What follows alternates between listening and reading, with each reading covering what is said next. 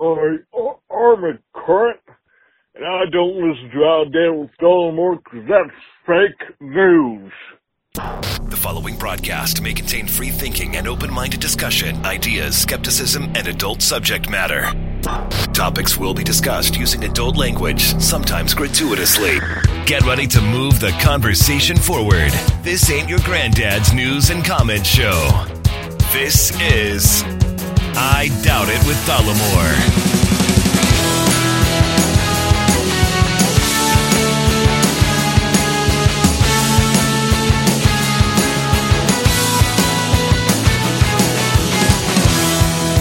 All right, everybody, welcome to the show. Thank you for joining us. Episode 543 of I Doubt It with Dollamore. I am your host, Jesse Dollamore, and today I am joined by the very inconvenienced, lovely, talented, scholarly Brittany Page. So, okay.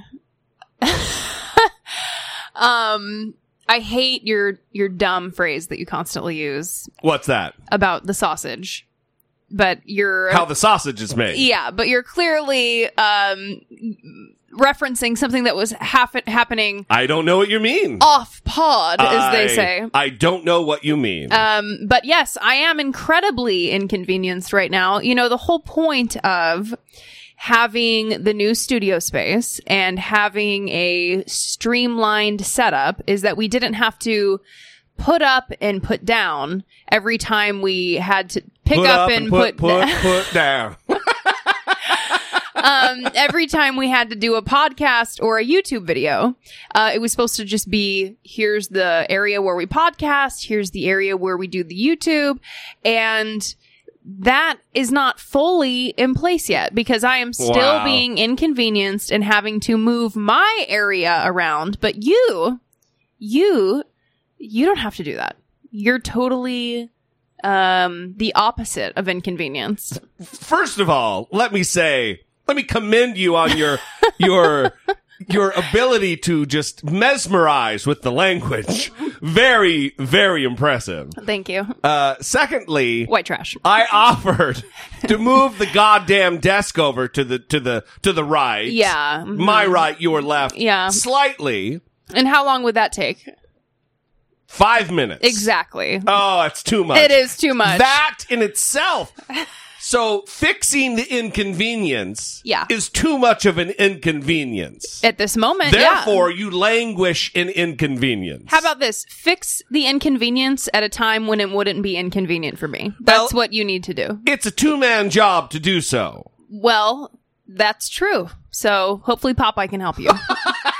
Hopefully Popeye can give you a hand with that. He's too busy trying to get that fucking cone off his neck. Unsuccessful. Mm-hmm. Although it is now creased and bent and smashed. He did some damage to it. Because he is not a weak dog. He's not a weak dog. He's also, he doesn't like to listen. There are frequent standoffs with Popeye. Yeah, he's not very obedient, this dog. It's not one of his strong points. If you oftentimes what happens is turns into a standoff. Yeah, you'll order him around. Yep. And if he gets it in his head that he's not going to do it, he's not going to do it. And then it turns into this thing where it's eye to eye, staring each other down, who's going to break first. And usually it's us. It really does happen like that. For those of you who are thinking, no, it really does happen like that. And it is quite difficult, but that's what happens when you have a strong-willed pup. Yeah. Mm-hmm. English Bulldog, especially. Yeah, that's what you always say. So, what do you mean that's what I always say? That it's unique to the breed. Well, it's not complete. I mean, there are other breeds that are stubborn, but I think Bulldogs are known as being dickheads. Mm-hmm. When they're on their own fucking program. Yeah. He eats when he wants to eat. The only thing he really can't choose whether or not to do, because I can pick him up and carry him around, is like go outside. Yeah. He always wants to go in the coldest room in the house. That's yeah. Anyway, now we're all over the fucking map. Welcome to the show, everybody. Well, let's stop talking about things that make us feel happy and fulfilled, and let's start talking about things that just bring an incredible amount of depression and anxiety. The Democratic debates, everybody. Wow.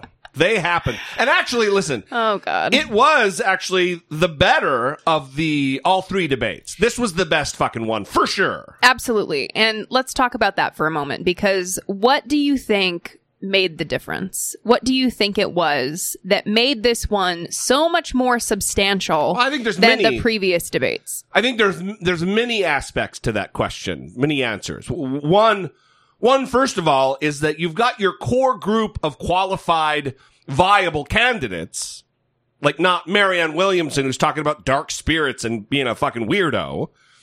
You've got all the people who aren't trying to, with a few exceptions, aren't just trying to throw bombs and snipe at one another. There was like substantial policy differences brought forward and actually discussed in as much as you can on this particular format. That's one way, is that you didn't have John Delaney there and just the other ding-dongs. You know what I mean? Yeah.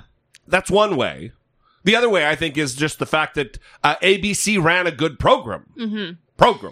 Yeah, I think that the talking time was a big part of it. So if the candidates were asked a question directly, they had, I believe, 1.5 minutes to respond.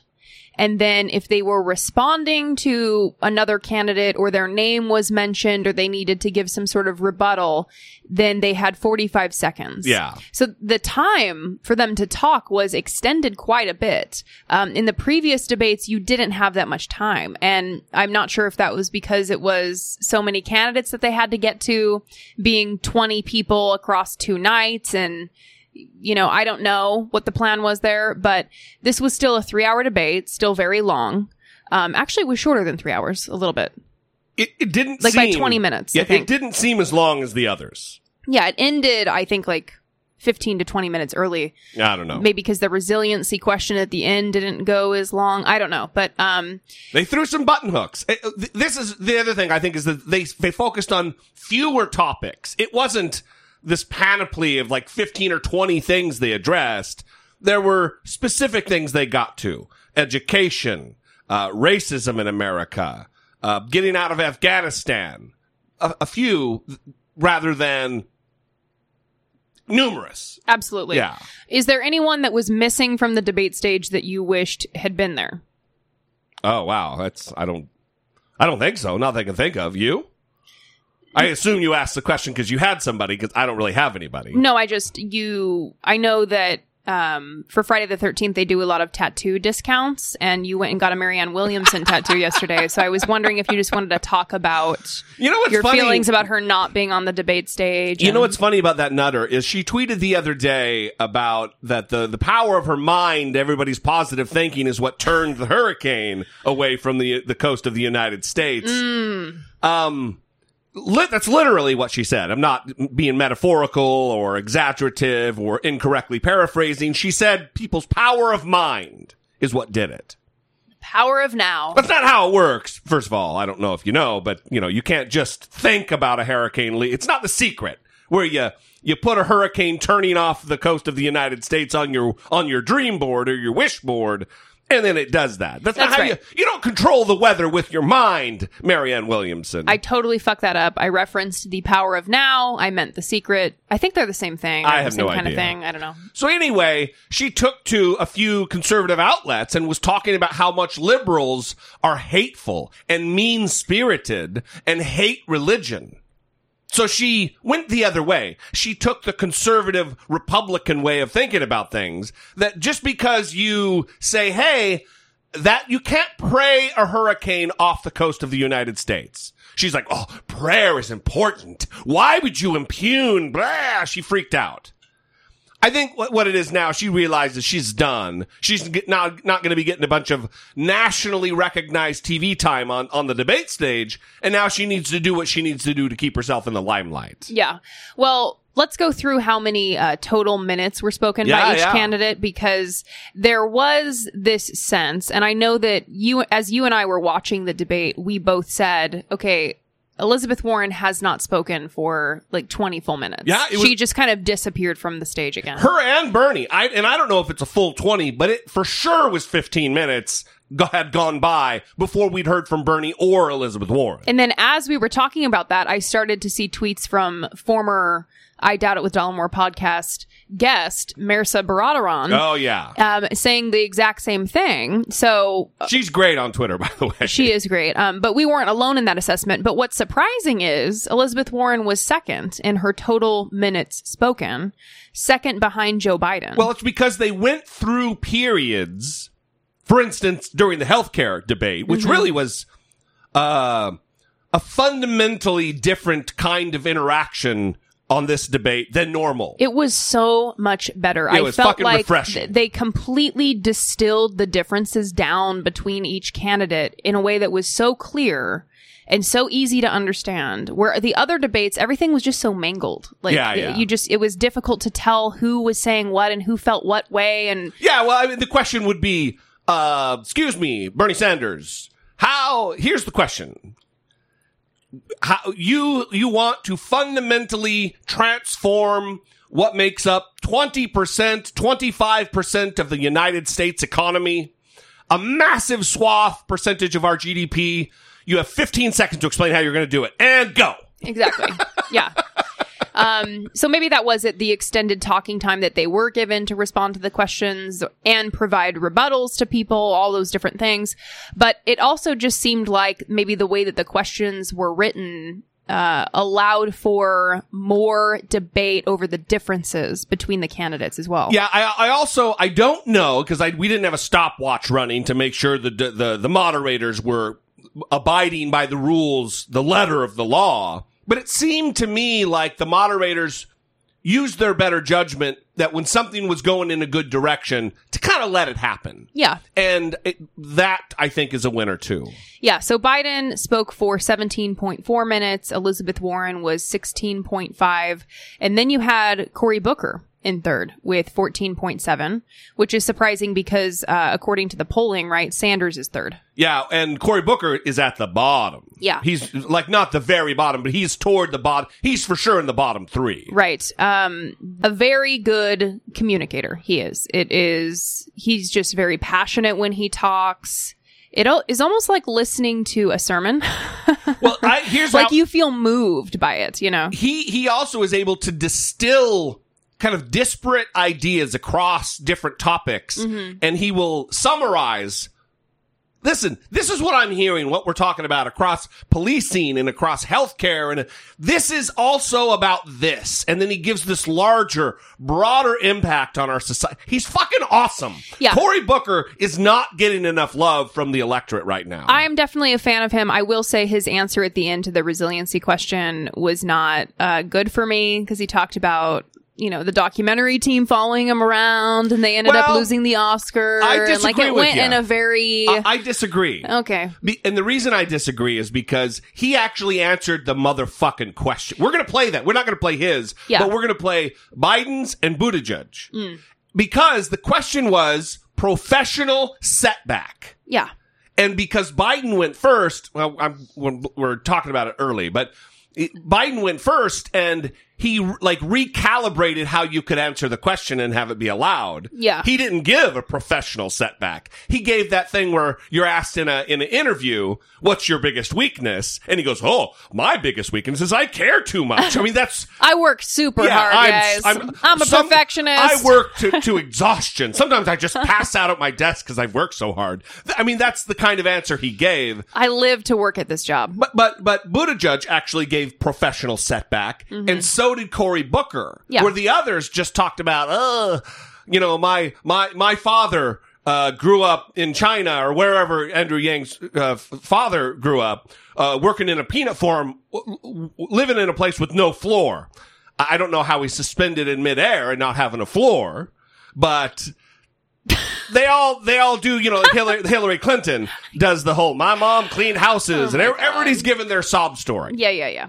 So anyway, not professional setback. I think Elizabeth Warren did that, though, by the way. Yeah, of course. Yeah. I'm not saying, listen. No, you're only highlighting one person who answered the question. Other people did answer the question. Other people did not answer the question. And that's typically what happens, you know? Yeah, but it's such a great opportunity to actually show the American people a little bit of humility. Yeah. Because we're really going crazy. We're gonna save that. That's the last clip that we're gonna play. Don't say we're going crazy. You're going crazy. You're diving into it too soon. Madam. Madam, I like Please. that. Yes. Please. All right. Sanders was 4th in speaking time. It's still there. With 14.1 minutes. And then just going down from there. So the top 4 with the most speaking time were Biden, Warren, Booker, and Sanders. And then going down from there, you had Harris, Buttigieg, Castro, Klobuchar, O'Rourke. I struggle with that every time I try O'Rourke. to say it. And Yang. Yang was last with 7.9 minutes, and he's always last in terms of speaking time. I think Bernie was had a sore throat or something. I don't think he felt well. His voice was more raspy and angry grandpa-y than it normally is. You know what I mean? So I think he was kind of at a disadvantage there. Anyway, let's get going here. Before we do, we want to say, because there's not going to be an ad roll, a mid roll in the middle of this, that if you appreciate what we do, we would love to invite you to go check out Patreon, our Patreon page, to help support our efforts here. You can go to teamdollamore.com or dollamore.com/Patreon. God damn, I never read these, so I don't know.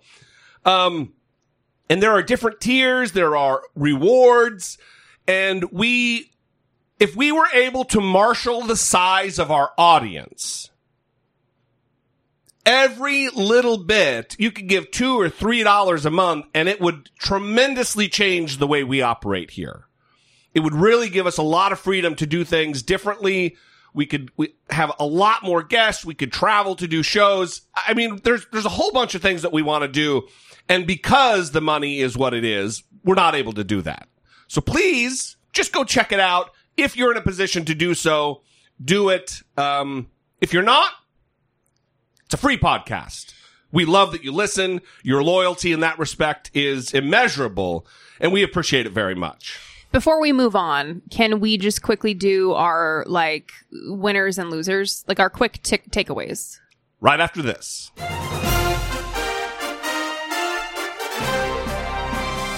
Dollamocracy. Facing down pessimistic politics with realistic optimism. So, who would you consider to be the winner? And then if you could pick, let's do more than one loser. Let's say 2 people that we feel should be dropping out of the race.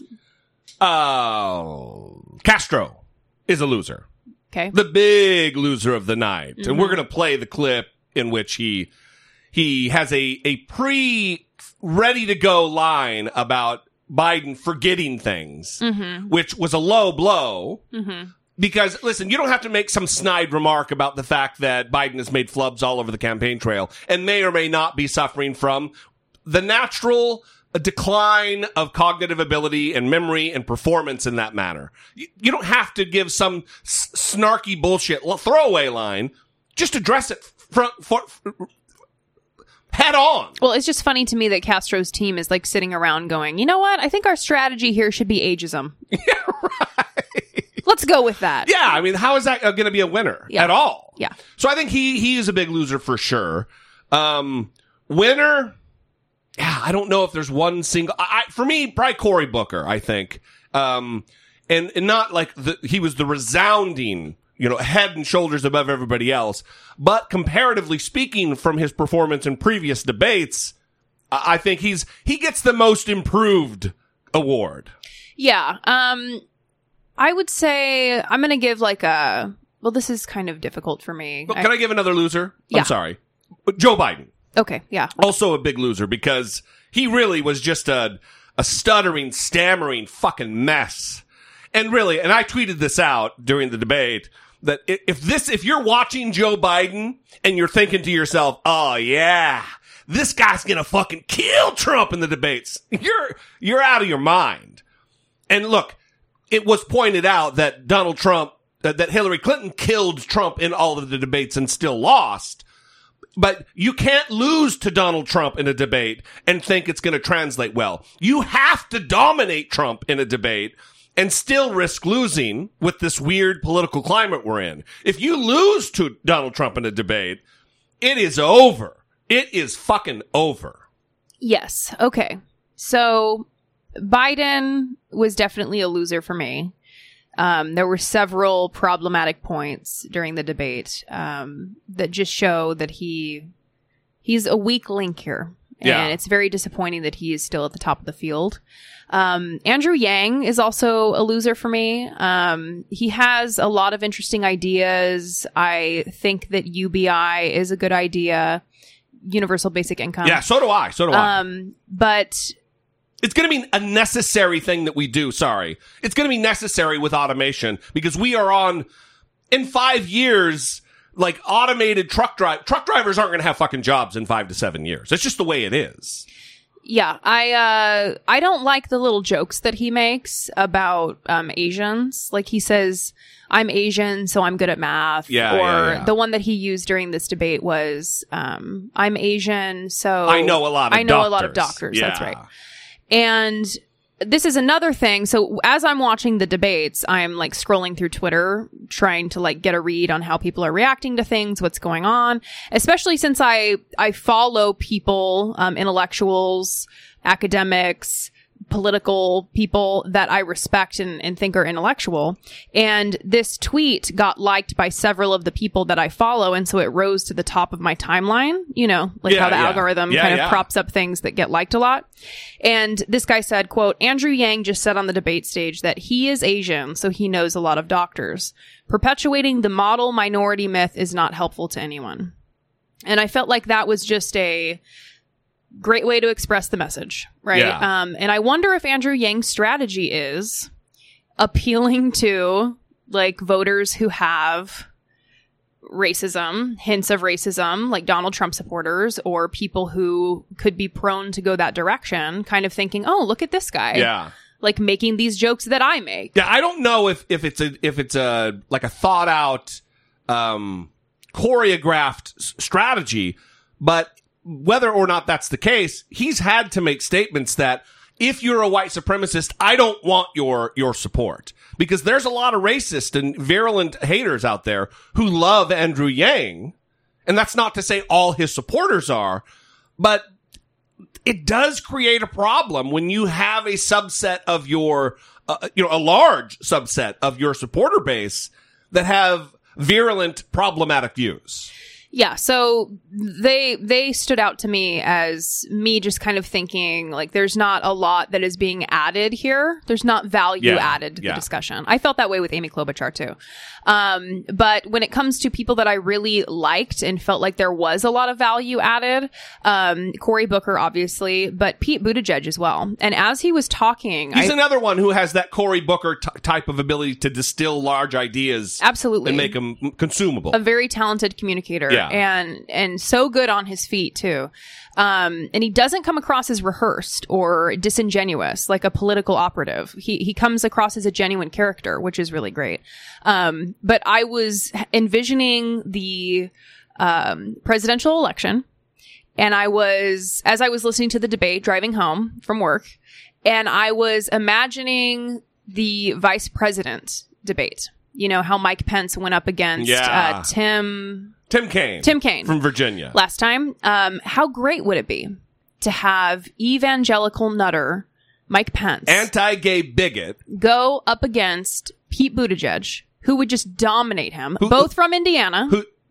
And Pete Buttigieg isn't like an atheist or agnostic. He's religious. Right. He's a religious person. Christian. He is a man of faith. Right. So you have two men of faith from Indiana, going up against each other. And that would just be spectacular. Yeah. That would be a fantastic debate. One who bravely, valiantly served in uniform. Right.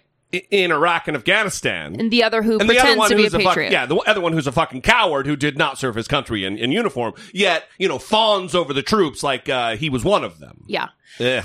There were disappointing elements to Warren's performance for me. We're going to get to him. I got him. But so I'll just kind of stop there and we'll get into it. All right. Well, first let's start with someone, Kamala Harris. We haven't even mentioned. Kamala Harris. We haven't even mentioned Kamala Harris. Yeah. And we're going to start with her because she really outlined her new strategy. Yeah. Hers is the only opening statement that we're going to play. The reason we're going to play it because it really did set her apart as for me, it was very obvious what she was doing. It doesn't seem to have worked, but anyway, this is her opening statement.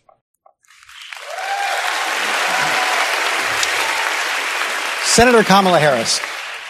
Thank you. It's great to be back at TSU. So I plan on spending tonight talking with you about my plans to address the problems that keep you up at night. But first, I have a few words for Donald Trump, who we all know is watching. So President Trump, you've spent the last 2.5 years full-time trying to sow hate and division among us. And that is why we've got nothing done.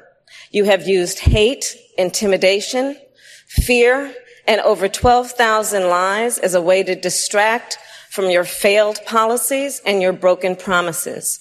The only reason you've not been indicted is because there was a memo in the Department of Justice that says a sitting president cannot be charged with a crime.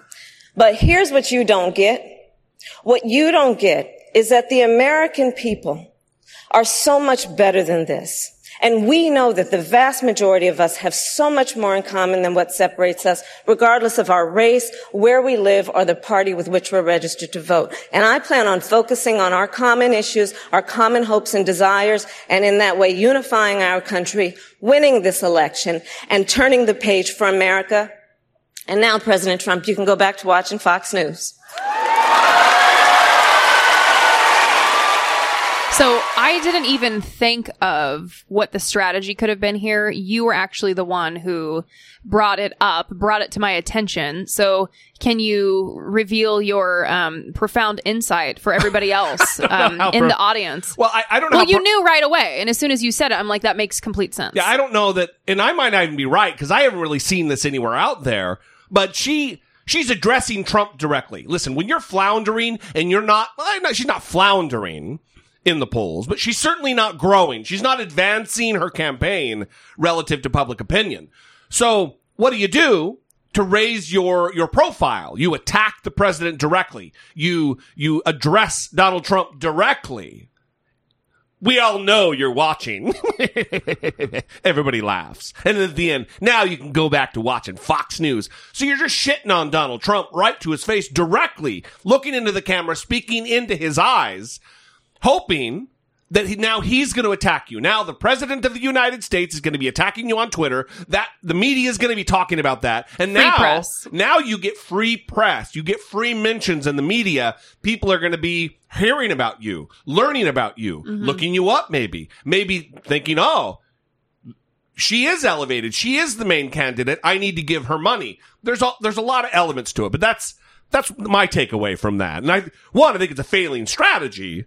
You need to win on the merits of your own ideas and who you are and your own personality, not win on the merits of Donald Trump attacking you and having you be his fixation. Well, and it's certainly different than her strategy in the previous debates where she went directly at the top candidate. That's right. Joe Biden.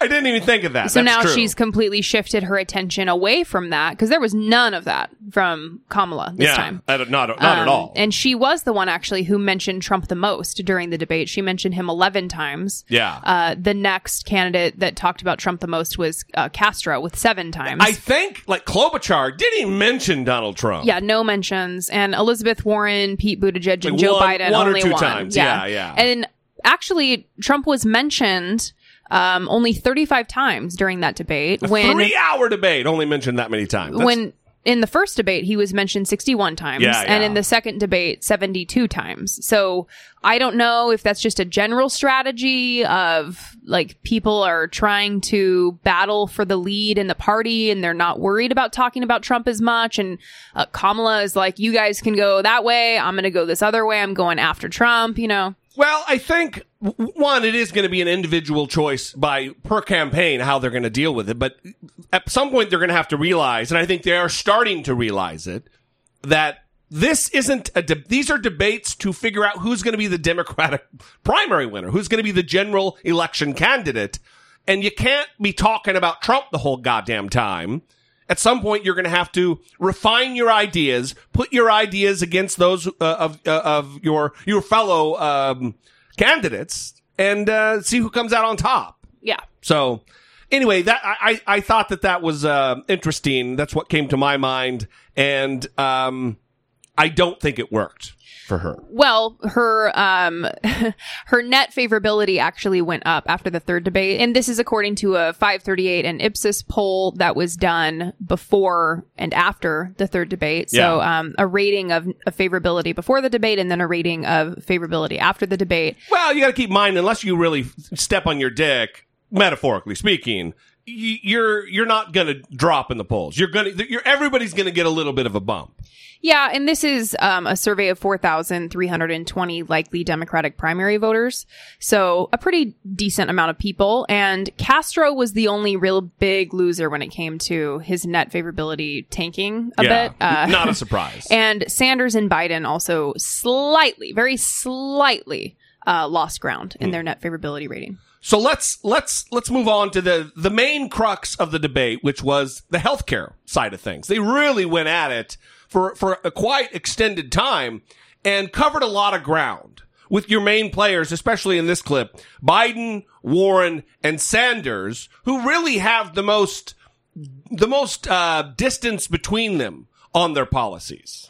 Several of you said you are more united than divided, and that is certainly true. All of you agree on one big thing: the goal of defeating President Trump, driving the country in a new direction. But out on the campaign trail, you have outlined big differences over how far to go and how fast to go. And Vice President Biden, the differences between you and the senators on either side of you tonight strike at the heart of this primary debate. Both Senators Warren and Sanders want to replace Obamacare with Medicare for all. You want to build on Obamacare, not scrap it. They propose spending far more than you to combat climate change and tackle student loan debt, and they would raise more in taxes than you to pay for their programs. Are Senators Warren and Sanders pushing too far, beyond where Democrats want to go and where the country needs to go? That'll be for the voters to decide that question. Let me tell you what I think. I think we should have a debate on health care. I think, I know that the senator says she's for Bernie. Well, I'm for Barack. I think the Obamacare worked. I think the way in which we add to it, replace everything that's been cut, add a public option, guarantee that everyone will be able to have affordable insurance, number one. Number two, I think we should be in a position of taking a look at what costs are. My plan for healthcare costs a lot of money. It costs $740 billion. It doesn't cost $30 trillion. $3.4 trillion a year, it turns out, is twice what the entire federal budget is. That's before it exists now, without interest on the debt. How are we going to pay for it? I want to hear tonight how that's happened. So as far, my distinguished friend, the senator on my left, has not indicated how she pays for it. And the senator has, in fact, come forward and said how he's going to pay for it, but it gets him about halfway there. There's a lot of other things that need to be done. I have a bold plan to deal with making sure we triple the money for at-risk schools that are Title I schools from 15 to $45 billion a year. But I go down the line, and each of the things we're talking about, I lay out how I can pay for it, how I can get it done, and why it's better. Senator Warren, let me take that to you, particularly on what Senator Biden was saying there about health care. He's actually praised Bernie Sanders. So we're going to stop there real quick. This is a lengthy clip. Candidates often go into these things with canned things that they're going to say that they hope will pick up steam, that'll become talked about. And his line that she's for Bernie, well, I'm for Barack. I don't think it's a winner. I think that there is a massive push right now for some kind of Medicare for all or universal health care. And Obamacare, while it was a good start, is far from perfect. In fact, it's a bummer for many, many, many millions of families out there whose premiums went up. Now, I think ultimately we do need to get to some kind of a Medicare for all system. It cannot be an overnight thing from one year to the next. It needs to be a gradual workup. Because if you remember, when Obamacare was put into place, the federal government couldn't even get the fucking website right to apply, to register for Obamacare. How do you think that the federal government is going to put in place very rapidly a Medicare for all system? It's going to be a fucking nightmare. That would be my prediction. And again, because I have a Medicare for all type of situation with government-provided health care with the VA, which is fucking terrible. So I do think there's a need for a little bit of a slowdown and a nuanced approach to this. But Biden's plan is just a continuation of what we've got now.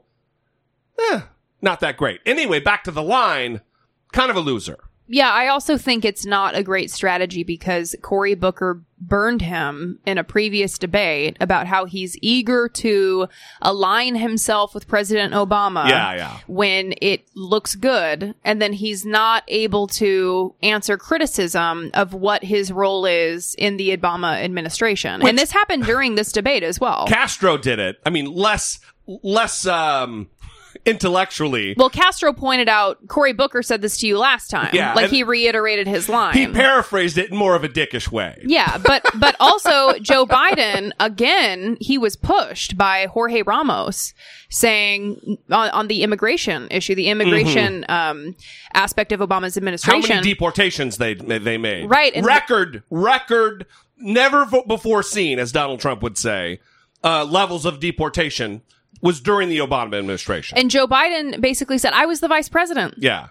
But what? That was... What am I supposed to do? I'm the vice president. Right. I'm not the president. Yeah. Right? So eager to cozy up with Barack Obama, knowing that he is popular with the Democratic Party, but not so eager to cozy up with him when he needs to respond to something that was not done correctly or was not right in the Obama administration. Also uses Barack's first name all the time to demonstrate or illustrate they're close. They're on a first name basis. You're going to be getting a redo of the Obama administration. If you loved Barack Obama from 2009 to 2017, you're going to love Obama 2.0 / Biden. One of these days, he's going to come out with a necklace, the cursive writing. It's going to say Barack in cursive writing, just hanging out of his suit. It'll be the half heart, like there's a heart that's jagged, cut in half, and Obama has the other half. Yeah, Biden. And as he's answering the question, he'll nervously run the Barack through the chain of the necklace, drawing attention to it. What's this? Very surreptitiously. Anyway, this exchange continues. For being candid about his health care plan. That Senator Sanders has been candid about the fact that middle class taxes are going to go up and most of private insurance is going to be eliminated. Will you make that same admission? So let's be clear about health care, and let's actually start where Vice President did. We all owe a huge debt to President Obama, who fundamentally transformed healthcare in America and committed this country to healthcare for every human being. And now the question is, how best can we improve on it? And I believe the best way we can do that is we make sure that everybody gets covered by healthcare at the lowest possible cost. How do we pay for it? We pay for it.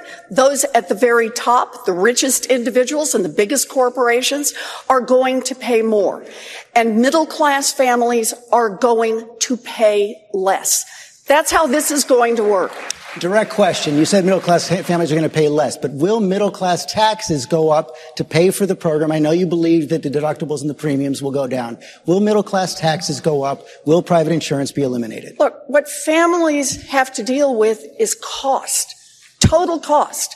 That's what they have to deal with. And understand, families are paying for their health care today. Families pay every time an insurance company says, sorry, you can't see that specialist. Every time an insurance company says, sorry, that doctor is out of network. Sorry, we are not covering that prescription. Families are paying every time they don't get a prescription filled because they can't pay for it. They don't have a lump checked out because they can't afford the copay. What we're talking about here is what's going to happen in families' pockets, what's going to happen in their budgets. And the answer is on Medicare for All. Costs are going to go up for wealthier individuals and costs are going to go up for giant corporations.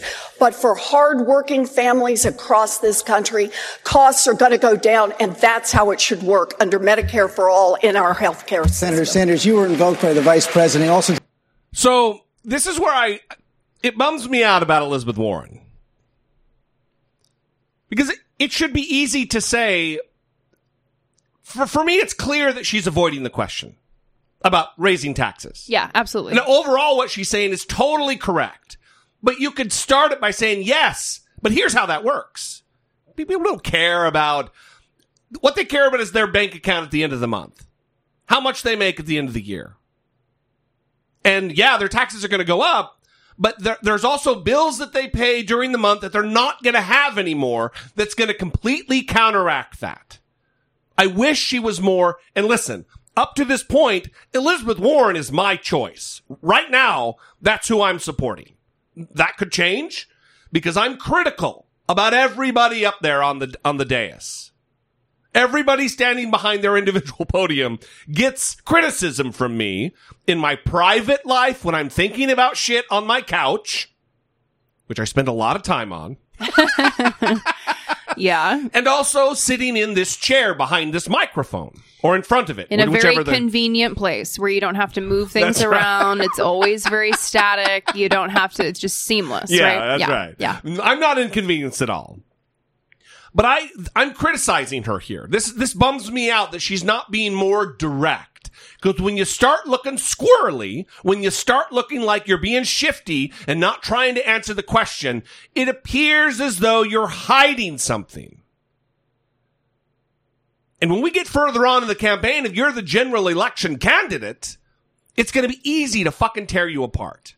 So why not get ahead of that? Do like Bernie Sanders does and say, you're goddamn right. You're goddamn right. Yeah, and I understand why she's hesitant to do it because the line will be latched onto, similar to Beto's call for taking the AR-15s. Yeah. And it will be used against her, but it looks bad to not admit it. It looks like you're hiding something. It looks odd. So it is better to just be upfront. And I understand the fear that people won't get it or people are going to take it the wrong way. You're always going to have some element of that. I mean, they have to know this, being public figures, that there's just no way around some people misconstruing what they said, sometimes even willfully doing that. So there's no way around it. There's going to be some element of that. You're exactly right. But you have to be straightforward because it matters. And it does, even to me, look odd. Just come forward and say it. Well, they're going to say that you're going to raise their taxes, whether you say what you just said or whether you say, I'm going to raise your taxes. But those taxes are going to eliminate several other checks that you're going to have to write to insurance companies during the month. Yeah. Anyway, I want to be as transparent as possible here. And also I want to demonstrate to everybody, because I know we get emails of people being pissed off every time we criticize a candidate. And I want you to know that I'm also criticizing the person that I'm supporting right now. Well, I think it's useful to do that as well, because I see it a lot where Democrats tend to say, you know, we're the thinking party, we're the party of science, we're the party who values these things, the Republicans don't. But then you still see the exact same type of tribalism in Democrats that you see in Republicans, where there is a refusal to acknowledge problems with candidates that they support. There's a refusal to admit biases that they do hold because they support a certain person. So I think it is important to have these discussions and ensure that people understand it's okay to admit that there may be fault with some of the candidates that you support right now. You know, well, listen, this is the time to have those conversations right now. Let me expand on that. Like, for instance, Joe Biden would be an immeasurably better president than Donald Trump. And I would still be disappointed with him as president. It doesn't mean he wouldn't be better than Trump. It just means there's so many other choices out there who would be better than Joe Biden. And this is the time to have those conversations. Yes. This is not the time to say no one else has a chance except for Joe Biden. No, this is the time to put in work and try to elevate the candidate that you do want. Right now is the time to do that. So this segment of the healthcare debate continues. Take on that question about taxes. Joe said that Medicare for all would cost over $30 trillion. That's right, Joe. Status quo over 10 years will be $50 trillion. Every study done shows that Medicare for all is the most cost-effective approach to providing health care to every man, woman, and child in this country. I, who wrote the damn bill, if I may say so, intend to eliminate all out-of-pocket expenses, all deductibles, all co-payments. Nobody in America will pay more than $200 a year for prescription drugs because we're going to stand up to the greed and corruption and price fixing of the pharmaceutical industry. We need a healthcare system that guarantees healthcare to all people, as every other major country does, not a system which provides $100 billion a year in profit for the drug companies and the insurance companies.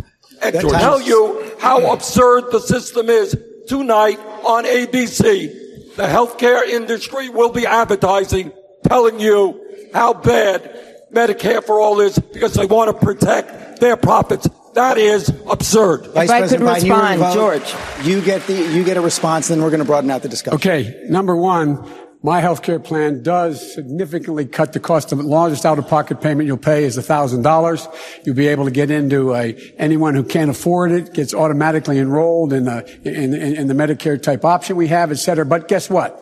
Of the 160 million people who like their health care now, they can keep it. If they don't like it, they can leave. Number one. Number two, the fact of the matter is we're in a situation where, if you notice, he hadn't answered the question. This is about candor, honesty, big ideas. Well, let's have a big idea. The tax of 2% that the senator's talking about, that raises about $3 billion. Guess what? That leaves you about $28 billion short. The senator said before it's going to cost you in your pay. There will be a deductible in your paycheck. The middle class person, someone making 60 grand with 3 kids, they're going to end up paying $5,000 more. They're going to end up paying 4% more on their income tax. That's a reality. Now, it's not a bad idea if you like it. I don't like it. Okay. Now, I want everybody to keep to the time, but you did invoke both senators. I have to get responses from them. Then we will go on. So pause there. Again, this is completely disingenuous on the part of Joe Biden. Well, let's also do a little fact check here. So this fact check is from ABC News, who put on the debate. That's right. So, quote, at issue is how much a government-run healthcare plan would cost, and that would depend greatly on how that plan is set up. Overall, though, Biden and Sanders actually agree that $30 trillion is a good estimate of what Sanders wants. It's likely they are looking at a 2016 report by the nonprofit Urban Institute found that if Sanders' plan were enacted between the years 2017 and 2026, quote, federal expenditures would increase by $32 trillion over that period. As for the $50 trillion estimate cited by Sanders, you remember when he said status quo? National health expenditure projections by the federal government's Centers for Medicare and Medicaid Services found that, quote, under current law, national health spending is projected to grow at an average rate of 5.5% per year for 2018 to 2027 and to reach nearly $6 trillion by 2027. And again, this is another one of those times where Joe Biden is kind of taking a Republican talking point and running with it. For instance, he is not being genuine, not being honest or earnest about how he is calculating middle class and they're going to be taxed more. Yes, they are under Bernie Sanders and Elizabeth Warren's plan. They are. Everyone will be taxed a little bit more, except for the lowest income among us who don't really pay taxes except for payroll taxes. They are going to be taxed more, but their overall output will be less. And according to some of the numbers Bernie's talked about, like $6,000 less. Because of the fact that those healthcare costs are not coming out in premiums. They're going to be paid in taxes and the government's going to care for that. And then some of the out-of-pocket expenses as far as prescriptions and as far as over what your deductible is, those won't exist anymore. You'll never have to be in a position to declare bankruptcy because you had a heart attack or you got cancer. That won't be a thing anymore under a Medicare for All system. It just fucking won't. The conversation continues. Senator Warren, you go first. So let's be clear. I've actually never met anybody who likes their health insurance company. I've met people who like their doctors. I've met people who like their nurses. I've met people who like their pharmacists. Met people who like their physical therapists. What they want is access to health care. And we just need to be clear about what Medicare for All is all about. Instead of paying premiums into insurance companies and then having insurance companies build their profits by saying no to coverage, we're going to do this by saying everyone is covered by Medicare for All. Every healthcare provider is covered. And the only question here in terms of difference is where to send the bill. Senator Sanders. Let us be clear, Joe. In the United States of America, we are spending twice as much per capita on health care as the Canadians or any other major country on earth. This is America. Yeah, but Americans don't want to pay twice as much as other countries. And they guarantee health care to all people. Under my Medicare for All proposal, when you don't pay out of pocket and you don't pay premiums, maybe you have run into people who love their premiums. I haven't. What people want is cost-effective health care. Medicare for All will save the average American substantial sums of money on his or her health care bill. Was Joe Biden stuck in memory of watching the Childish Gambino video there? Or why did he randomly say "This is America" into the mic? It certainly shouldn't be when Bernie Sanders says we pay twice per capita what they spend in Canada. This is America. That's what we do. That's what we do in America. We got money. We like to spend the money. That's insane. What is he doing? Things cost more here. Life is more difficult here. You have to use GoFundMe when you get cancer, all right? That's how it works. This is America. Ever heard of GoFundMe, Bernie? The other awesome point there is what Elizabeth Warren just laid out, which is nobody likes their insurance company. Who in the world? Oh, man, I got Kaiser Permanente. I fucking love them. They are great. I love when they deny claims or when they charge me more. That's not the way it works. Like she said, people like their doctors. Yes. People love their healthcare providers, but no one likes their insurance companies because when you put healthcare under and in the confines of a profit-making model, there's going to be abuses. It's the same thing when there's a hurricane and people start jacking up the prices for things because there's less of it now. So if we have in 10 years, if there's fewer doctors to go around because people don't want to get into the profession, therefore the price goes up for medical care, that's okay? No. Healthcare is a human right. I've said it a million times. If we have the right to life, liberty, and the pursuit of happiness, then you have the right to protect that life and preserve that life and conserve that life through health care. And it shouldn't be on a fucking profit model. I think an important point here is that is dealing with insurance ever easy, regardless of what type of insurance you have? When you're rich, probably super easy. When you just pay the fucking bill. When you're rich, yes. Okay, thank you for saying that. But I'm talking about for middle-class families. I'm talking about low-income people. Is it ever difficult, no. Even if you are on Obamacare, even if you are covered by a private health insurance company, there is always some difficulty associated with making appointments, with getting the coverage, getting approval for your insurance company to go see the dermatologist, and then you have to call the dermatologist and get an appointment, and that's all a pain in the ass. And this is not a personal experience. I'm just saying that could be an example. I'm just choosing very specific things to talk about. Yeah, and so when these healthcare discussions happen, it turns into why would you want to disrupt the status quo? Everything's perfectly fine the way it is. Yeah. Well, we're going to make it so much easier. It's there's always some degree of difficulty here, and we shouldn't be acting like any path is going to be easy, because I think all of it is going to be difficult. There's definitely going to be growing pains. Right. And trying to just boil it down and say, like, I have the solution and everything's going to be fine and we're going to take care of it. It's like, well... Which, by the way, they're all doing. Yeah, let's be a little bit more cautious and not oversell how difficult this is all going to be. Yeah. So the healthcare does continue. This is a conversation or an exchange specifically between Joe Biden and Bernie Sanders. George, 15 seconds. 15 seconds. Let me get to Congressman O'Rourke and then go ahead, Mr. Vice 15 President. seconds. Look, everybody says we want an option.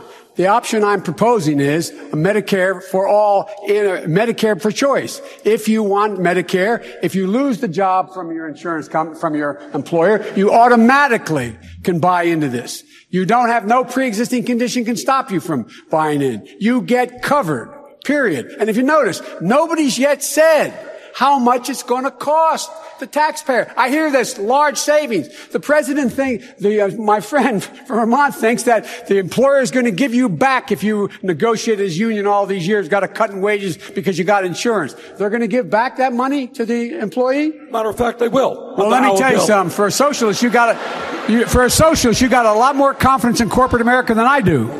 Senator Sanders. 1 minute, George.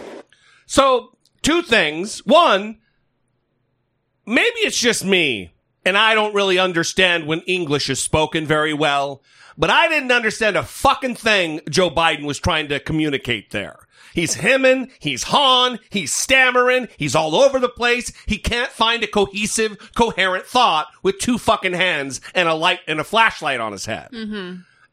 Also, once again, Joe Biden is using Republican scare tactics around the word socialism. Yeah. Is this the man we want? The new FDR to lead us with a progressive agenda further into the 21st century? Someone who's going to demonize and use scare around that word, socialism? Come on. We already have a fundamental system of socialism in the country. We have Medicaid. We have Medicare. We have Social Security. We take care of our veterans, or we ostensibly do. That is socialism, where you pay taxes and we use it to help other people. Why would Joe Biden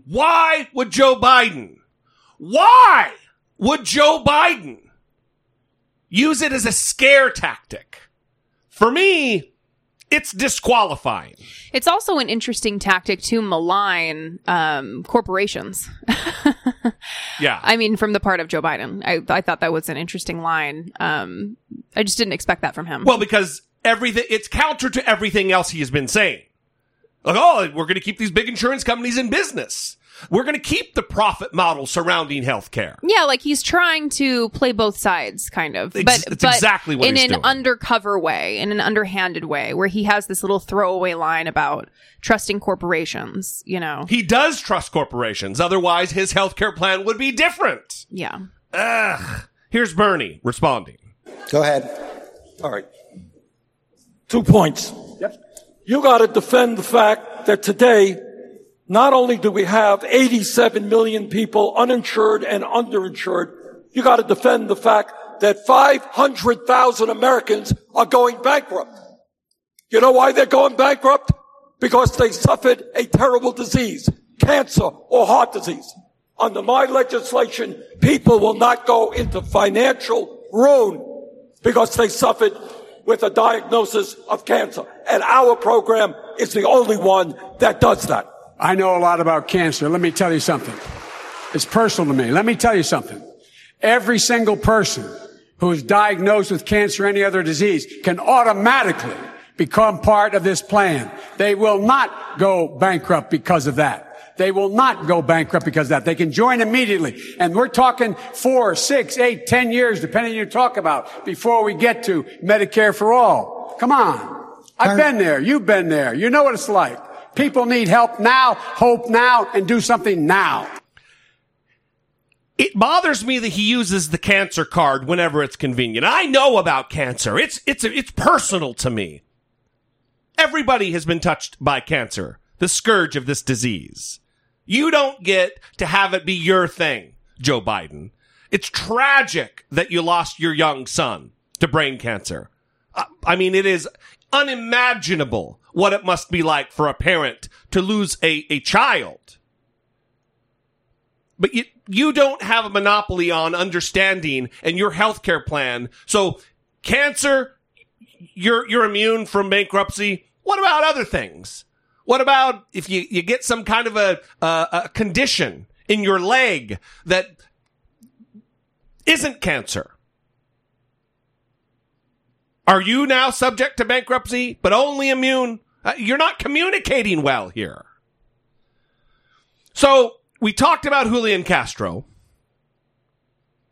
and his flub, which I think is universally understood as a fuck up. Yeah, he has also said that he was not referring to Joe Biden's age. Nope. I do not buy that for one fuck. And I don't even not like him. I think he's good. I think he's good for the party. I think he's a decent guy. But that's bullshit. That's disingenuous. That's a lie. It's clear that it was ready to go. And what they meant it, they engineered that soundbite that you're getting ready to hear, where he talks about Joe Biden forgetting. They engineered it in such a way that he could have deniability. What? That's not what I meant. I didn't mean anything about how he's old and forgets things. He also defended himself saying, quote, "I wouldn't do it differently. This was not a personal attack. This was about a disagreement over what the vice president said regarding health care policy." Again, prefabricated. Here it is. You know, I also want to recognize the work that Bernie has done on this. And of course, we owe a debt of gratitude to President Barack Obama. Of course, I also work for President Obama, Vice President Biden. And I know that the problem with your plan is that it leaves 10 million people uncovered. Now, on the last debate stage in Detroit, you said that wasn't true. When Senator Harris brought that up, there was a fact check of that, and they said that was true. I grew up with a grandmother who had type 2 diabetes, and I watched her condition get worse and worse. But that whole time she had Medicare. I want every single American family to have a strong Medicare plan available. If they choose to hold on to strong, solid private health insurance, I believe they should be able to do that. But the difference between what I support and what you support, Vice President Biden, is that you require them to opt in. And I would not require them to opt in. They would automatically be enrolled. They wouldn't have to buy in. That's a big difference, because Barack Obama's vision was not to leave 10 million people uncovered. He wanted every single person in this country covered. My plan would do that. Your plan would not. They do not have to buy in. They do not have to buy in. You just said that. You just said that 2 minutes ago. You just said 2 minutes ago that they would have to buy in. You said they would have to buy in. Have to buy in. If she qualifies for Medicaid, are you forgetting what you said 2 minutes ago? Be in for it. Are you forgetting already what you said just 2 minutes ago? I mean, I can't believe that you said 2 minutes ago that they had to buy in, and now you're saying they don't have to buy. You're forgetting that. I said anyone your grandmother who has no money. We need a healthcare system. You're automatically enrolls people regardless of whether they choose to opt in or not. If you lose your job, for instance, his healthcare plan would not automatically enroll you. You would have to opt in. My healthcare plan would. That's a big difference. I'm fulfilling the legacy of Barack Obama, and you're not. I'll be surprised to him. Andrew Yang. This is why presidential debates are becoming unwatchable. Yeah, this reminds everybody of what they cannot stand about Washington. Scoring points against each other, poking at each other, and telling each other that you're my plan, your plan. Look, we all that's called a Democratic primary election. That's called an election. That's an election. You know, this is what we're here for. It's an election. Yeah, but a house divided cannot stand. And that is not how we're going to win. Look, everyone, we know we're on the same team here. Everybody, Andrew Yang, I'm here to say something. I loved this moment because it was so stupid. But I love this moment because it was so stupid. I think I disagree with everybody, though. So I didn't appreciate Julian Castro's approach. I didn't think that what he did was cool. And that's because, he ended up being wrong about what he said. And we'll get to that in a moment. Yeah. But I also don't appreciate the guys, we shouldn't be doing this. Like, No, you can have vigorous debate. It should be respectful, right? You shouldn't be going after someone's age and trying to say that they forgot something that they didn't forget. Well, if you're going to do that, you want to be sure that what you're saying is correct. Yeah, you know? Well, I want to push back on that and clarify, because I think if you're going to do it, it needs to be direct. You need to have a press release and actually talk about, listen, we have sincere concerns about the mental health and acuity of Joe Biden, who's an old man. He's going to be 80. If he was to win the presidency, he would be 80 years old after his first term. So let's not, that is a legitimate topic to talk about, but not with underhanded slights and jabs. Do it respectfully. Do it, like a fucking adult. But there has been too much discussion of Democrats, quote unquote, eating their own whenever there is legitimate constructive criticism offered. And I know that that's not what was offered here. So that's why I'm torn with what happened, because I don't really agree with anybody on the stage. But I don't think that these talking points of guys, we're all on the same team. Let's not do this. And then Amy Klobuchar jumping in and saying a house divided cannot stand, when she has repeatedly been asked, Amy, you keep saying that there's radicals. There's radical positions here. Who is radical? Yeah. And she'll never say who. Yeah, that's you're saying in this debate that happened. Right, but you're doing it in an underhanded way. You can't even be direct, but you are leveling that criticism. You are saying that people are radical, that they're going too far. She's doing it in print interviews, but when the cameras are on, I'm Midwestern nice. Yeah. So again, this is the point of the primary. Yeah. Okay. This is the point. And so that's something that I did agree with Castro about is, this is the point of the primary where we're supposed to really dig in here and have a vigorous debate. That's the whole point. And like it or not, it's politics, people. So anyway, getting back to the quote, this is the quote that he may have been referring to. And this is from Biden's earlier exchange with Sanders and Warren. Quote, "The option I'm proposing is Medicare for all, Medicare for choice. If you want Medicare, if you lose the job from your insurance, from your employer, you automatically can buy into this. You don't have no pre-existing condition can stop you from buying in. You get covered, period." What's great about this? Hold the thought. What's great about this is, when you read Trump, it sounds frantic and all over the place and doesn't make any sense. When you read Biden, who, when he was actually saying it, didn't make any sense at all, it sounds more sensible. Mm-hmm. So it's like the weird reverse. Yeah. Anyway, go ahead. He needs me to be his translator. That's right. Yeah. What Castro didn't mention is that Joe Biden also said this, quote, "Okay, number one, my healthcare plan does significantly cut the costs of the largest out-of-pocket payment you'll pay is $1,000. You'll be able to get into anyone who can afford it gets automatically enrolled in the Medicare type option we have." Okay. So the original quote that Castro took issue with and really jumped on was without the full context. Yeah. Right. There was a moment where Joe Biden was stumbling over his words, maybe said something without the full context of what he was actually talking about. And he kind of pounced on that and used it as an opportunity to get that, as you believe, pre-prepared line in about him forgetting and about his age. Well, I mean, listen, I don't know if that was a jab against me that I believe, but I've been around politics long enough and to just recognize that. It's the same thing with the Joe Biden line. Well, you're for Bernie, I'm for Barack. Those are all, engineered lines through campaign staff. Anyway, let's move on. We're off the healthcare thing now. That the reason that we spent so much time on healthcare is, one, because it's important, and two, because it really did take up a large section at the very top of the debate of the time. Yeah, it's something that is on the top of the list for voters as well. For sure. Something that voters are very concerned about. Another segment of the debate that they spent a lot of time on was racism. How to deal with racism, addressing racism in our society. And we're only going to play two particular segments because I thought they were the most poignant. One is from Cory Booker, and then the second is from Kamala Harris, who, first of all, the lady asking the questions is a black lady. Second of all, they're at a historically black college or university. It's where they held the debate. So it is... I thought it was a great exchange.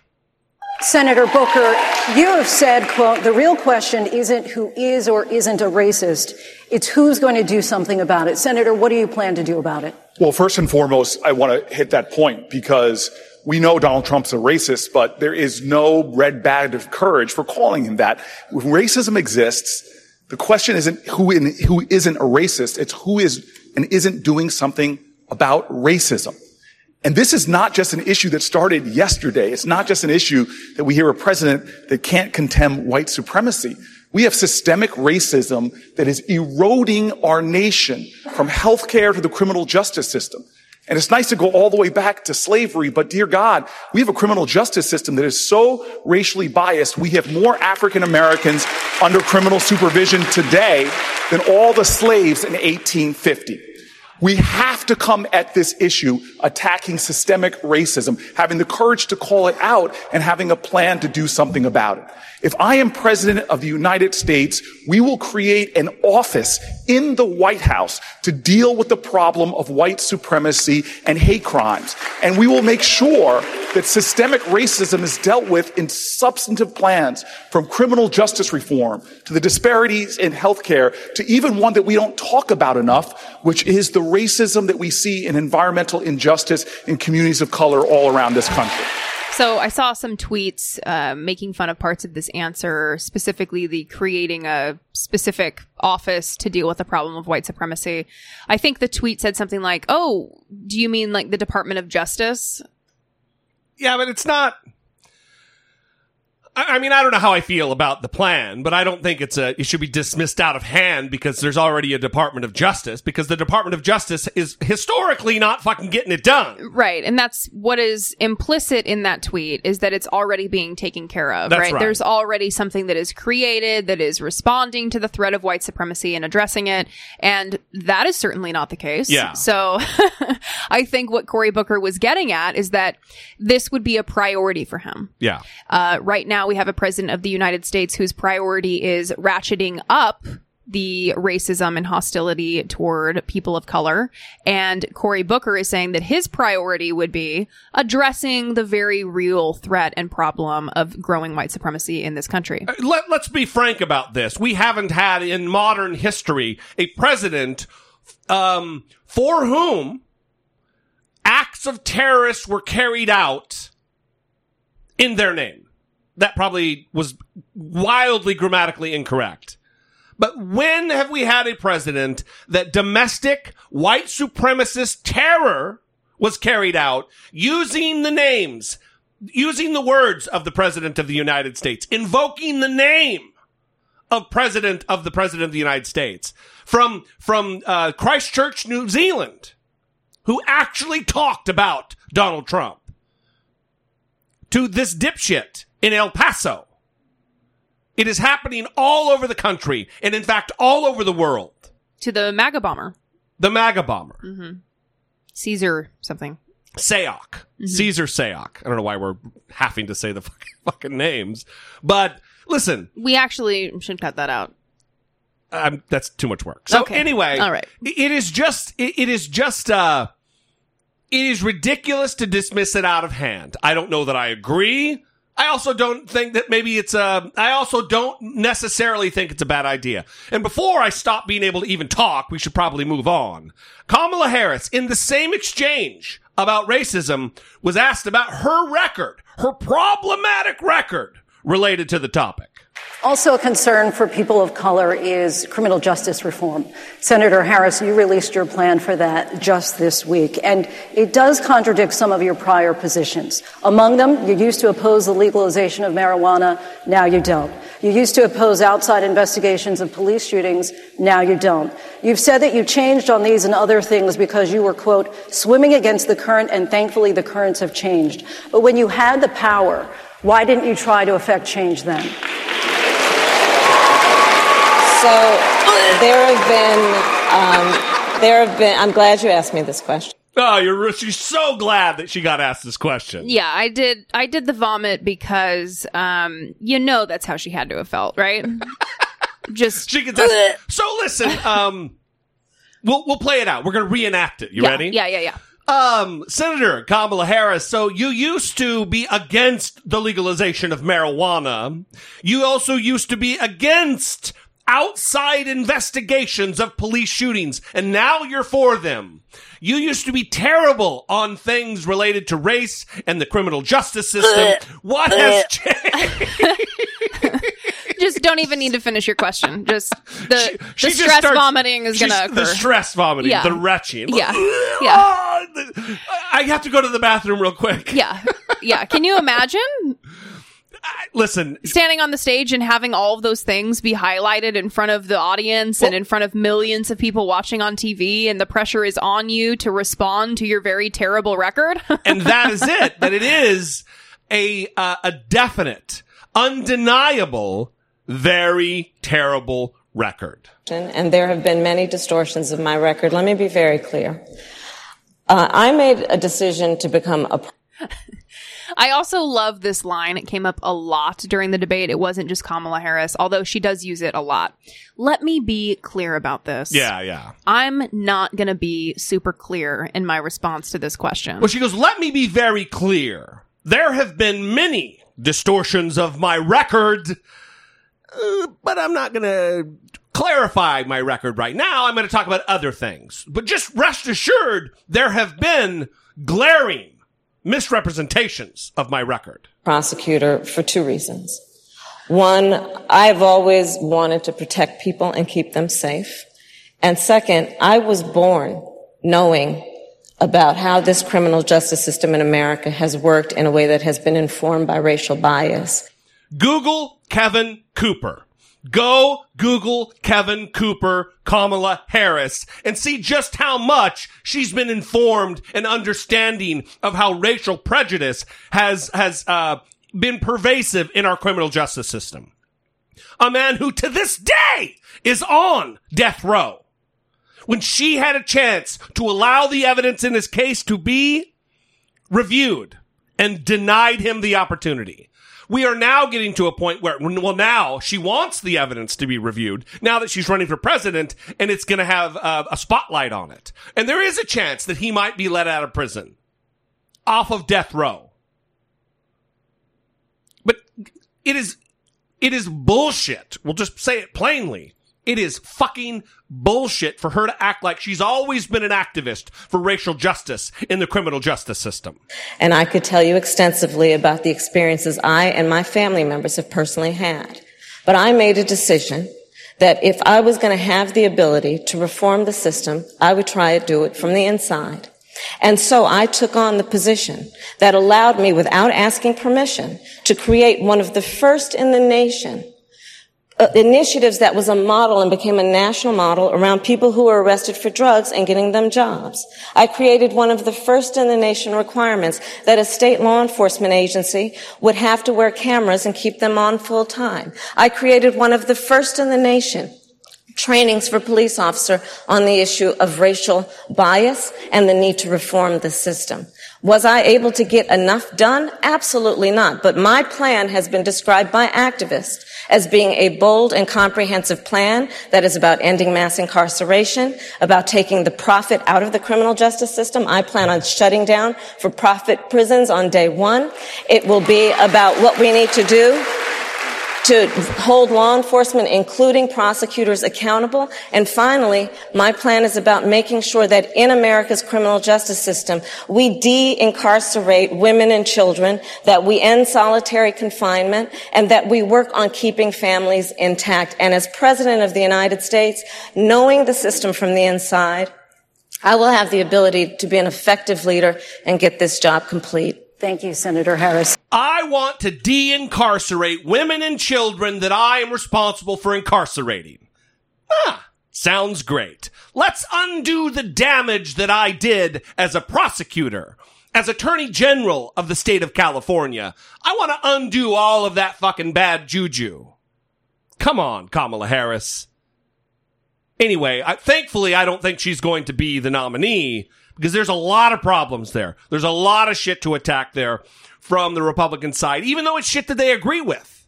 They will be easily able to point out her past record versus her current stances, which seemed to me to be clear it's because she's running for president. Next, we're going back to Joe Biden. And this was during an exchange about education. And this is like 12 or 15 minutes later in the debate. And they're talking about education, but specifically the same African-American questioner, moderator, asked Joe Biden about his record. And they start with a statement that Joe Biden made about 40 years ago about he'll be damned if he's going to feel guilty about what happened during slavery times. I'm not responsible for that. I'm not going to feel guilty. And right when she starts asking the question, he fucking the shitty grin on his face, and he scoffs. I want to describe what he was doing and what it looked like because you can only hear the guffaw that he makes. Thank you, Senator. Mr. Vice President, I want to come to you and talk to you about inequality in schools and race. In a conversation... Did you hear it? Yeah. It was very light, but it was beaming on his face. Yeah, it was very odd. And you also could see a quick correction of what happened. So after he smiled and scoffed at the question, which... there's no reason to do that. Yeah, especially when you're being addressed, you're having your own record and your own statements brought to light. Right. He kind of course corrected and noticed what he did and then straightened out his face. Thank you, Senator. Mr. Vice President, I want to come to you and talk to you about inequality in schools and race. In a conversation about how to deal with segregation in schools back in 1975, you told a reporter, I don't feel responsible for the sins of my father and grandfather. I feel responsible for what the situation is today, for the sins of my own generation, and I'll be damned if I feel responsible to pay for what happened 300 years ago. You said... Let's address that. Because under that logic... I should not feel guilty about what happened during the time that Joe Biden made that statement.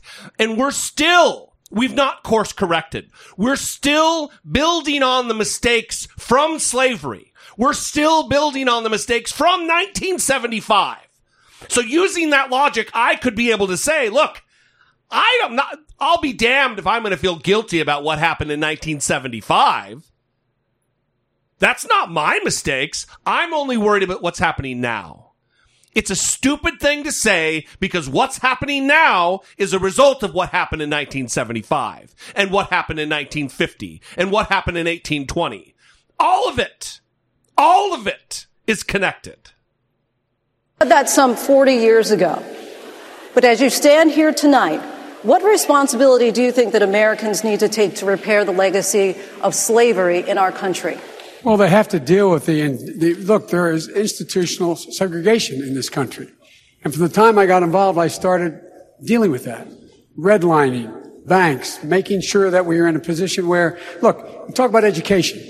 I propose that what we take is those very poor schools, the Title I schools, triple the amount of money we spend from $15 to $45 billion a year. Give every single teacher a raise to the equal raise of getting out the $60,000 level. Number two, make sure that we bring in to help the teachers.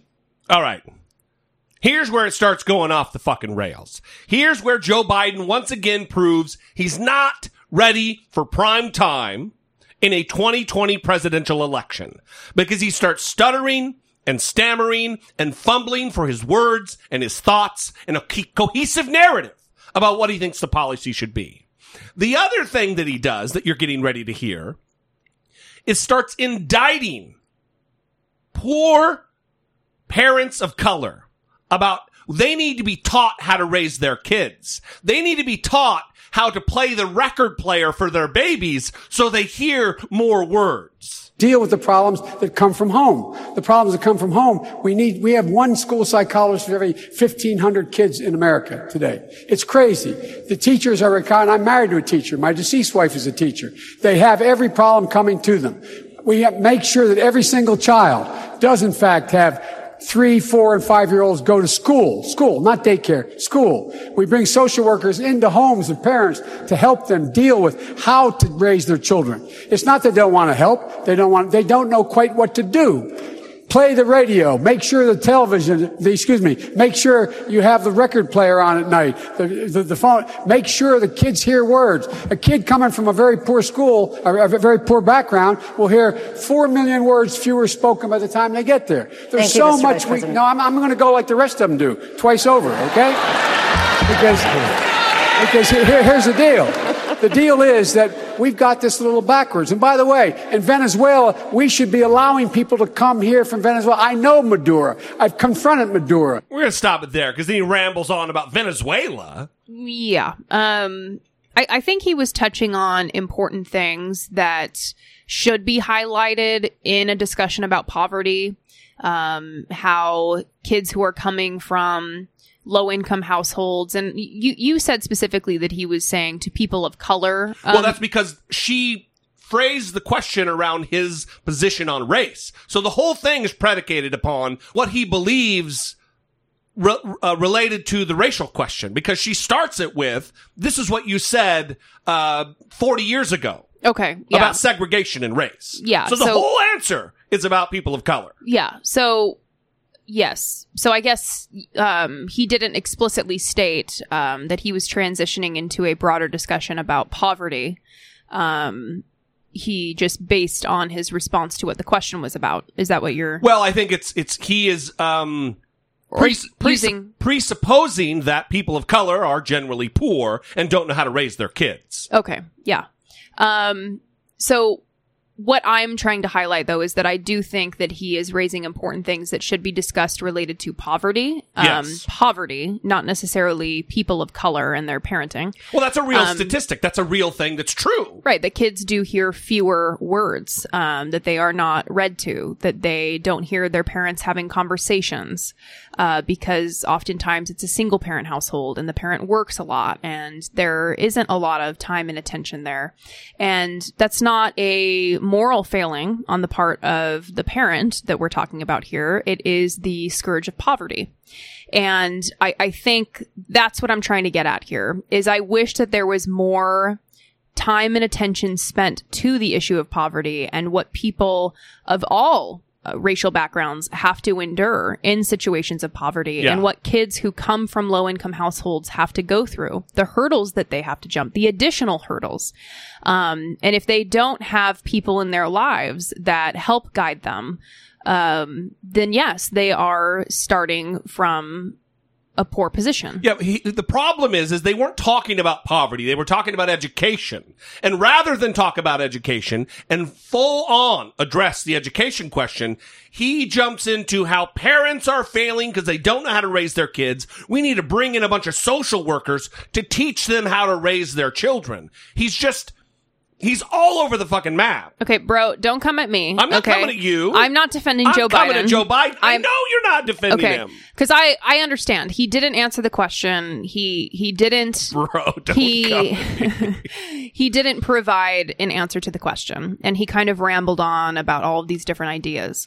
But what I'm saying is I appreciate him highlighting at least that small aspect of research related to kids who grow up in poverty, because it is important. And people don't understand the unique disadvantages that people are at, and they don't think of something as simple as kids don't hear enough words. You know, they don't even think about that and the impact that it has. Then that needs its own segment during the debate. I completely agree. Yes. And if we could really get that going, DNC, if we could get an entire debate dedicated to the issue of poverty and low income people, that would be very important, and I would appreciate that. The DNC, the fucking failing DNC, which refused to have a climate change debate, what are they doing? Fucking Democratic National Committee. Their goofy ass rules and their weird decisions that they're making. Anyway, moving on to a completely different segment of topic. Of conversation. What is wrong with me? You may think it's maybe the entire pot of coffee that I've drank. That could be it. It's bringing our troops home from Afghanistan. Now, again, we're only going to play two different segments of this segment. Speaking of going off the rails, Brittany Page. Mm-hmm. And also speaking of me disagreeing with a candidate, my particular candidate. It's Elizabeth Warren we're going to start with. And then moving on to somebody who actually knows a little bit about it because he served over there, Pete Buttigieg. I want to turn now to our troops overseas and to America's longest war in Afghanistan. U.S. talks with the Taliban are dead, according to the president. Secret talks at Camp David have been canceled before they could happen. Many of you have weighed in on that already. So I want to move past that tonight to what all of you have promised on the campaign trail. Many of you on this stage have said you'd bring the troops home in your first term. Others have said in your first year. Senator Warren, we all know the presidency is much different from the campaign trail. President Obama wanted to bring the troops home. President Trump promised to bring the troops home. And you have said of Afghanistan, let's help them reach a peace settlement. It is time to bring our troops home, in your words, starting right now. Would you keep that promise to bring the troops home starting right now with no deal with the Taliban? Yes. And I'll tell you why. What we're doing right now in Afghanistan is not helping the safety and security of the United States. It is not helping the safety and security of the world. It is not helping the safety and security of Afghanistan. We need to bring our troops home. And then we need to make a big shift. We cannot ask our military to keep solving problems that cannot be solved militarily. We're not going to bomb our way to a solution in Afghanistan. We need to treat the problem of terrorism as a worldwide problem. And that means we need to be working with all of our allies, our European allies, our Canadian allies, our Asian allies, our allies in Africa and in South America. We need to work together to root out terrorism. It means using all of our tools. It means economic investment. It means expanding our diplomatic efforts instead of hollowing out the State Department and deliberately making it so we have no eyes and ears in many of these countries. We need a foreign policy that is about our security and about leading on our values. Senator Warren, a quick follow on that, because top U.S. leaders, military leaders on the ground in Afghanistan told me you can't do it without a deal with the Taliban. You just said you would. You would bring them home. What if they told you that? Would you listen to their advice? I was in Afghanistan with John McCain 2 years ago this past summer. I think it may have been Senator McCain's last trip before he was sick. And I talked to people. We did. We talked to military leaders, American and local leaders. We talked to people on the ground and asked the question, the same one I ask on the Senate Armed Services Committee, every time one of the generals comes through. Show me what winning looks like. Tell me what it looks like. And what you hear is a lot of because no one can describe it. And the reason no one can describe it is because the problems in Afghanistan are not problems that can be solved by a military. I have 3 older brothers who all served in the military. I understand firsthand the kind of commitment they have made. They will do anything we ask them to do. But we cannot ask them to solve problems that they alone cannot solve. We need to work with the rest of the world. We need to use our economic tools. We need to use our diplomatic tools. We need to build with our allies. And we need to make the whole world safer, not keep troops bombing in Afghanistan. Senator Warren, thank you. So here's the deal. Well, first of all, let me say this. When you ask generals questions, they don't go, I don't know. That's not what generals do. That's not how they behave. That's not how they answer questions. Elizabeth Warren. Secondly, 2 things can be fucking true at one time. That we do need to use our diplomatic resources and our economic resources to help these countries, to prevent, both from a humanitarian standpoint, but also from a social construction standpoint, that we battle against the ideas that are, and the circumstances that are creating terrorism. That can be true, and so can it also be true that we need to remain as a presence, a military presence, for a time in the Middle East, while we're getting the other thing up and running. You don't yank the troops out, create a power vacuum, and then let the Taliban rise again, killing, murdering gays, objectifying and oppressing girls and women.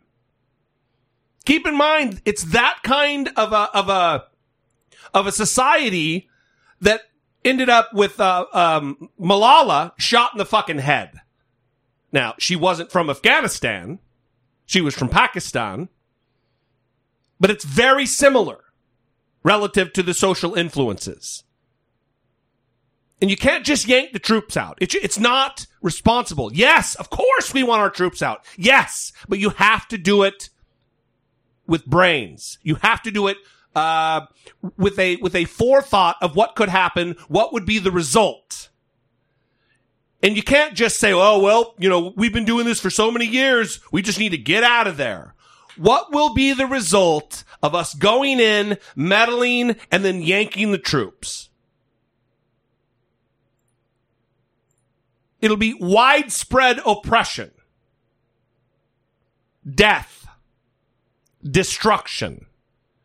So put all those other things in place, those other solutions that she talked about, without just immediately yanking the troops without a plan. Because as much as she wants the generals, who she says are, she wants them to have a plan, she needs to have a plan of what would be the result of following through with what she says. So anyway, we're going to move on to Pete Buttigieg's answer. Pete Buttigieg's answer on this very topic. And again, listen, he was there. It doesn't make him an expert in the region. It doesn't make me an expert in the region. But he certainly has a better idea of command and control and the chain of command and what is actually taking place on the ground than Elizabeth Warren. Senator Warren, thank you. I do want to stay on this, and I want to turn to Mayor Buttigieg, because you're the only veteran on this stage who served in Afghanistan.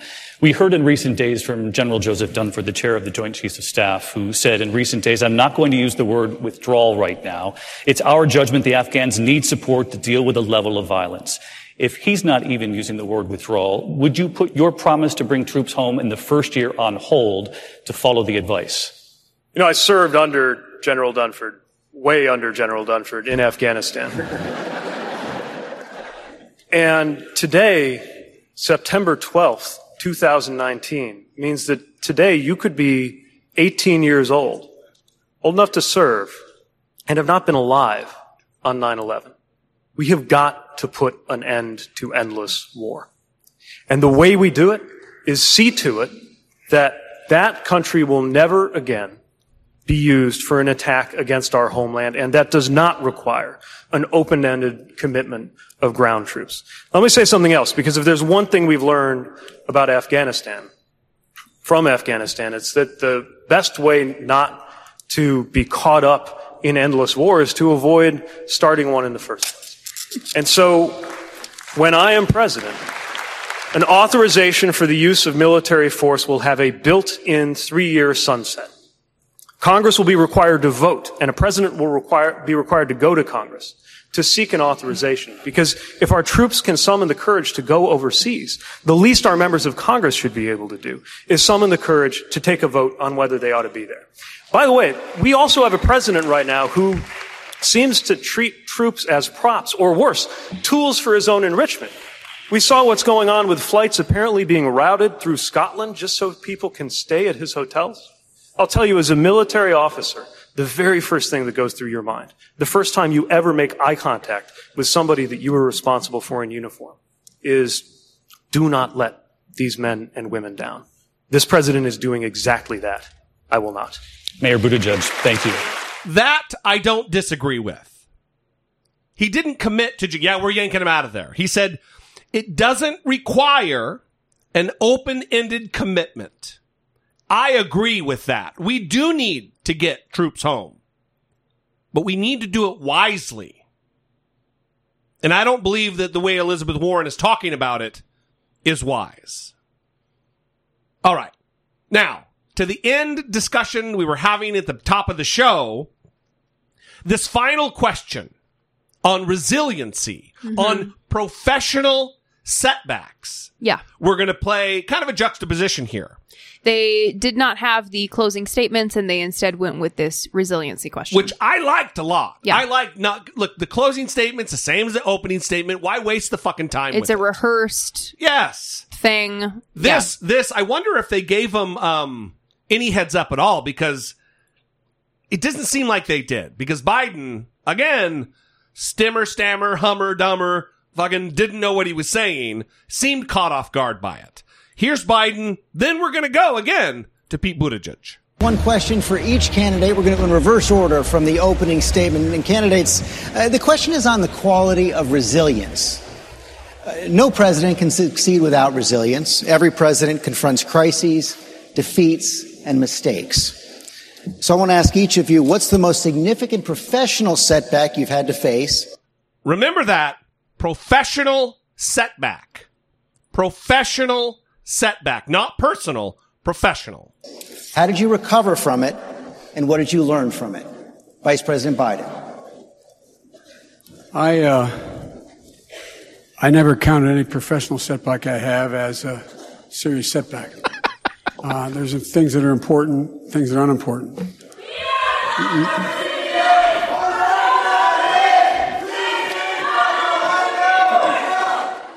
So, of course, the protest went on for a while.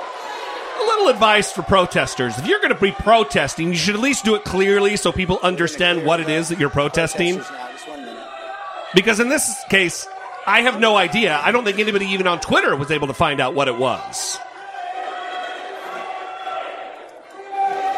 Senator Biden, we'll start the clock again. They're chanting, "We are DACA recipients, our lives are at risk." All right. Well, they needed to do it more clearly because that's an important message. I'm sorry. We're sorry. Go ahead. There's setbacks and there's setbacks. And I think the most critical setback that can occur to anyone is to lose... my dad had an expression. He said, Joey, it's not a question of succeeding whether you get knocked down, it's how quickly you get up. And you say, never explain and never complain. And then go on to say that the only obligation that really matters, the most important thing, is family. And so I was raised to believe that that was the center of everything, family. And it could be judged on based how you treat your family and how you went from there. And it took, Kierkegaard said, faith sees best in the dark. Right after I got elected, my wife and daughter were killed in an automobile accident, and my two sons are badly injured. And I just been elected, not sworn in. And I lost my faith for a while. I came back. And then later, when my son Bo came home from Iraq and with a terminal disease, and a year and a half later, losing him was like losing part of my soul. But the fact is that I learned that the way you deal with it is you deal with finding purpose in what you do. And that's why I hope he's proud of me today, because he wanted to make sure I didn't run for president, but I stayed engaged. Because when you get hit badly, whether you're losing a job or you're raising a family like my dad, where you have to make that longest walk up the stairs to tell your kid you can't live here anymore, dad lost his job, we've all went through that, some form or another. And it just, for me, the way I've dealt with it is finding purpose. And my purpose is do what I've always tried to do and stay engaged in public policy. But there's a lot of people that through a lot worse than I have, get up every single morning, put their feet one foot in front of another without the help I had. They're real heroes out there. Thank you, Mr. Vice President. Senator Warren. So there was, again, a non-answer. Yeah. Complete avoidance. Very much just rambling. I don't even know if he knew, and this isn't because of some age thing. I just think he's such in the mindset of like a Donald Trump, of never apologizing, of everything's great, I've never failed, every decision has been great, that he didn't know how to answer the question. Yeah, it was very strange. And you laughed at the beginning of his answer because it was kind of that response of, I'm a perfectionist. Yeah. Well, I never consider any kind of setback a failure. I work too hard. I love too hard. Like, we get it, okay? Yeah. Just talk about, like, a failure that you've had, okay? Resiliency, dealing with a professional setback. We all have weaknesses. It's okay. And I will give him a little bit. I mean, he wants to be president of the United States, so a question like this should have been a softball, just to be able to talk about it at length for as long as he needs to. So he was the first one to answer the question. So I'll give him just a little bit of leeway there. because everybody else had the advantage of being able to oh, fuck, what am I going to say? Here's Pete Buttigieg, who actually answers and really digs deep and answers from a very personal way about a professional thing. And it really, for me, illustrates just what a great fucking future that he has on the American political stage. It's also the first time a presidential candidate has told their coming out story. Oh. Which I think is very important. I didn't even think of that. Amazing. Senator Harris, thank you very much. Mayor Buttigieg.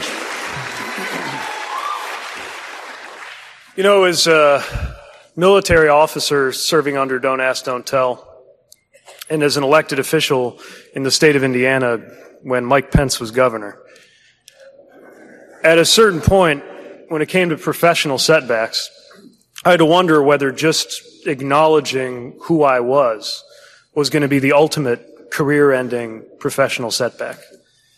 I came back from the deployment and realized that you only get to live one life, and I was not interested in not knowing what it was like to be in love any longer. So I just came out. I had no idea what kind of professional setback it would be, especially because, inconveniently, it was an election year in my socially conservative community. What happened was that when I trusted voters to judge me based on the job that I did for them, they decided to trust me and reelected me with 80% of the vote. And what I learned was that trust can be reciprocated, and that part of how you can win and deserve to win is to know what's worth more to you than winning.